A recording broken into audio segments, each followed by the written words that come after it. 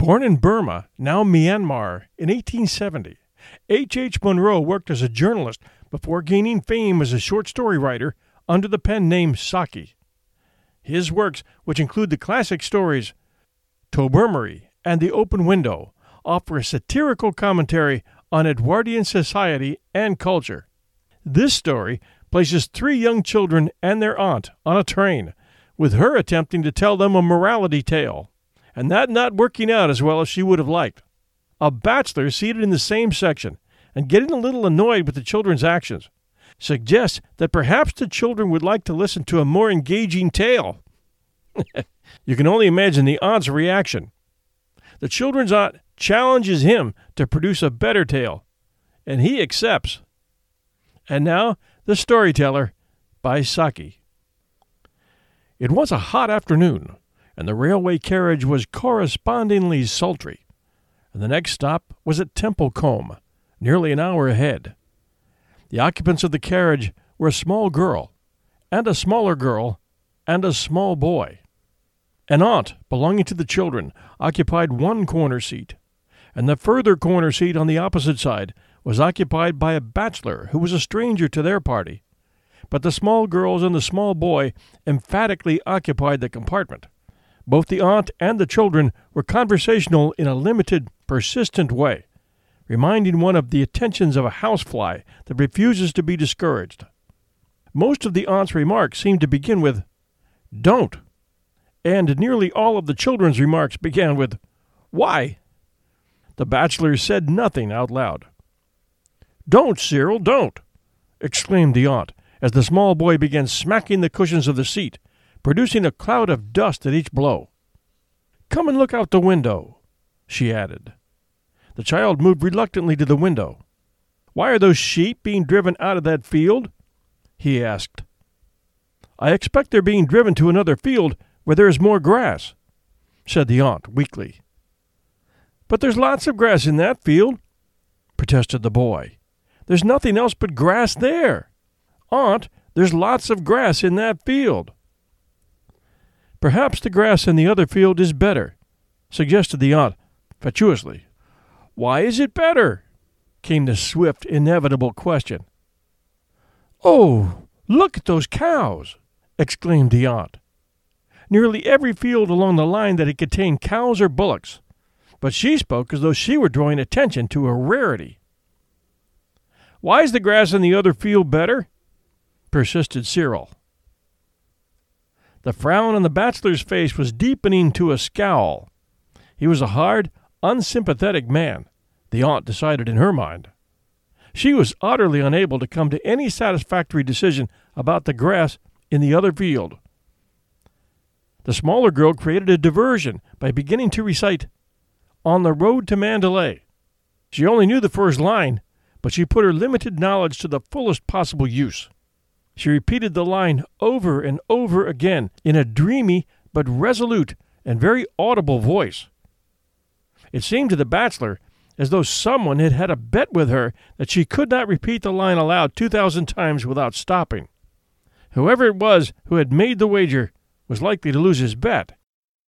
"Come over here and listen to a story," said the aunt, when the bachelor had looked twice at her, and once at the communication cord. The children moved listlessly toward the aunt's end of the carriage. Evidently her reputation as a storyteller did not rank high in their estimation. In a low, confidential voice, interrupted at frequent intervals by loud, petulant questionings from her listeners, she began an unenterprising and deplorably uninteresting story about a little girl who was good and made friends with everyone on account of her goodness, and was finally saved from a mad bull by a number of rescuers who admired her moral character.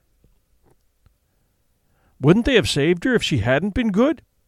demanded the bigger of the small girls. It was exactly the question that the bachelor had wanted to ask. "Well, yes," admitted the aunt lamely, "but I don't think they would have run quite so fast to her help if they had not liked her so much." "It's the stupidest story I've ever heard," said the bigger of the small girls, with immense conviction. "I didn't listen after the first bit, it was so stupid," said Cyril. The smaller girl made no actual comment on the story, but she had long ago recommenced a murmured repetition of her favorite line.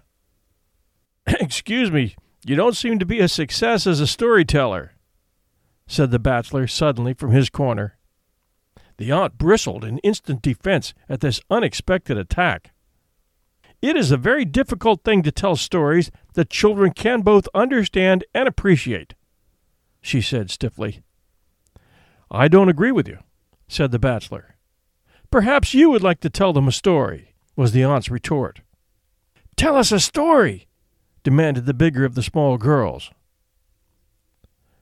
"Once upon a time," began the bachelor, "there was a little girl called Bertha, who was extraordinarily good."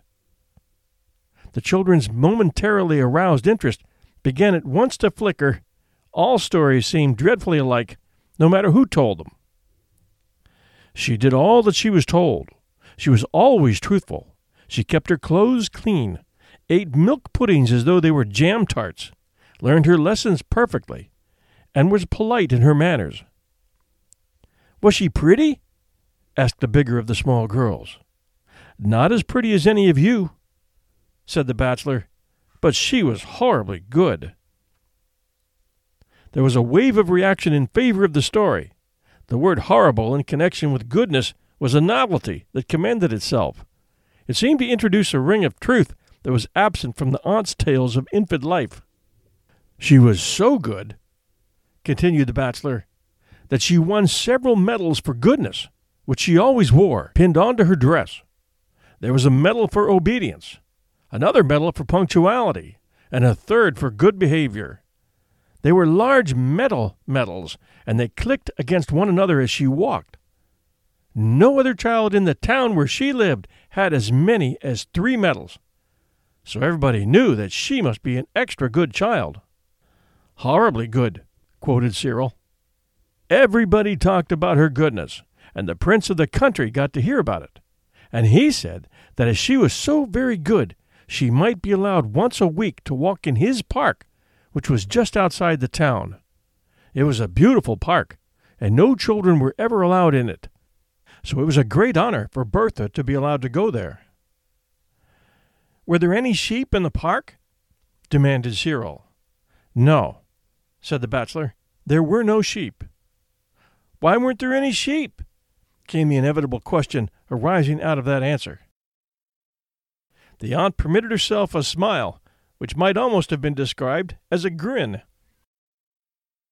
"There were no sheep in the park," said the bachelor, "because the prince's mother had once had a dream that her son would either be killed by a sheep or else by a clock falling on him. For that reason, the prince never kept a sheep in his park or a clock in his palace." The aunt suppressed a gasp of admiration. "Was the prince killed by a sheep or a clock?" asked Cyril. "He is still alive, so we can't tell whether the dream will come true," said the bachelor unconcernedly.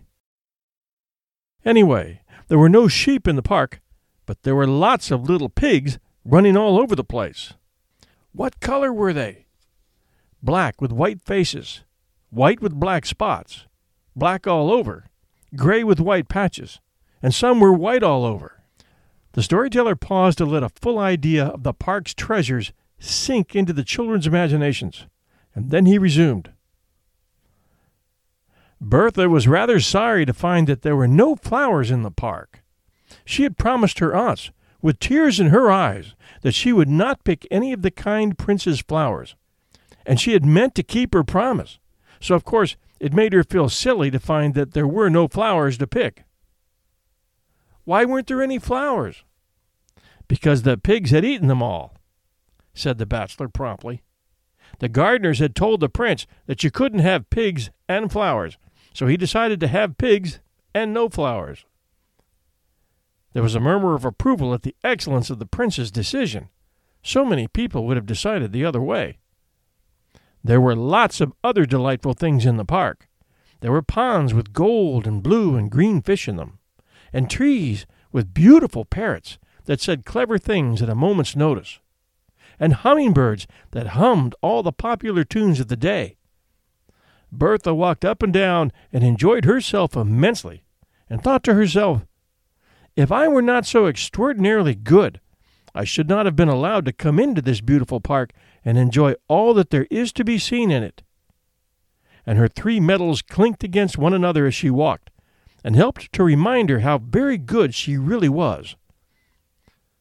Just then, an enormous wolf came prowling into the park to see if it could catch a fat little pig for its supper. "What color was it?" asked the children, amid an immediate quickening of interest. "Mud color all over, with a black tongue and pale gray eyes that gleamed with unspeakable ferocity. The first thing that it saw in the park was Bertha. Her pinafore was so spotlessly white and clean that it could be seen from a great distance.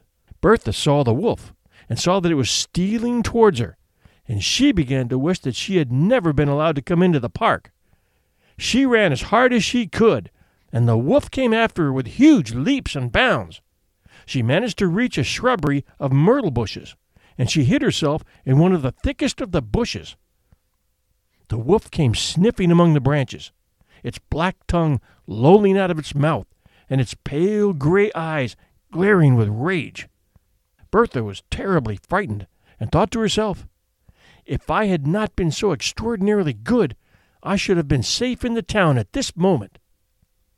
However, the scent of the myrtle was so strong that the wolf could not sniff out where Bertha was hiding, and the bushes were so thick that he might have hunted about in them for a long time without catching sight of her. So he thought he might as well go off and catch a little pig instead.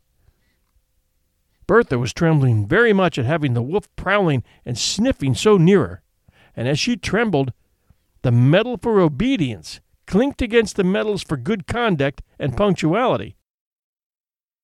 The wolf was just moving away when he heard the sound of the medals clinking, and he stopped to listen. They clinked again in a bush quite near him. He dashed into the bush, his pale gray eyes gleaming with ferocity and triumph, and dragged Bertha out and devoured her to the last morsel. All that was left of her were her shoes, bits of clothing, and the 3 medals for goodness. Were any of the little pigs killed? No, they all escaped. "The story began badly," said the smaller of the small girls, "but it had a beautiful ending." "It's the most beautiful story that I've ever heard," said the bigger of the small girls with immense decision.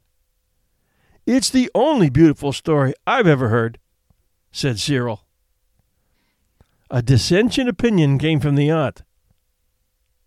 "A most improper story to tell young children. You have undermined the effect of years of careful teaching." "At any rate," said the bachelor, collecting his belongings preparatory to leaving the carriage, "I kept them quiet for 10 minutes, which was more than you were able to do." "Unhappy woman," he observed to himself as he walked down the platform of the Temple Combe station. "For the next 6 months or so, those children will assail her in public with demands for an improper story." Thanks for joining us at 1001 Classic Short Stories and Tales. If you enjoyed this Saki story, you'll want to hear 2 more that can be found in our premium member archives, namely The Toys of Peace and The Wolves of Cernogratz, both great tales to enjoy. We're asking fans of all our 1001 shows for their support as premium member subscribers, which will give them access to all our archives, now in the hundreds, at all 3 shows, 1001 Heroes, 1001 Stories for the Road, and this one. The link is in the show notes for you. And all 3 1001 shows are now available at one free app at both Apple and Google Play Android, and those links are in the show notes as well. We have a great following here at 1001 Classic Short Stories and Tales, and it's a worldwide following. Our listeners are found in 171 countries at last count. If you've been with us for any amount of time, you know we provide a great hand-picked mix of stories that our reviewers say they really enjoy and look forward to. We really appreciate your reviews and your sharing of this show with others. Thank you. Now we're asking you to step up and show your appreciation by becoming monthly subscribers for $2.99 US a month. I want to keep this show going for a long time, and I have a lot of stories to share. Now I need your support to help cover the time and costs involved as I do this full time. I'm an independent podcast host doing this without corporate support. And that's becoming the mainstream now as independents begin to disappear. $2.99 a month, I know, would be another of many expenses for you. But at least it's for a worthy cause, good, clean storytelling, and minutes spent in useful relaxation and imagination rather than listening to the trash that most of radio and TV today is offering. We're therapy. So take a minute and say thanks to us from wherever you are, in India, Australia, the UK, the US, in Brazil, and Saudi Arabia, and the Philippines, wherever. The link we provide takes PayPal or credit cards, and it's safe. My host, Libsyn, is the biggest and best for podcasts, and they created this secure link. I placed it in the show notes for you. Thank you very much to those of you who are already subscribed and are now premium members. We'll see you next week.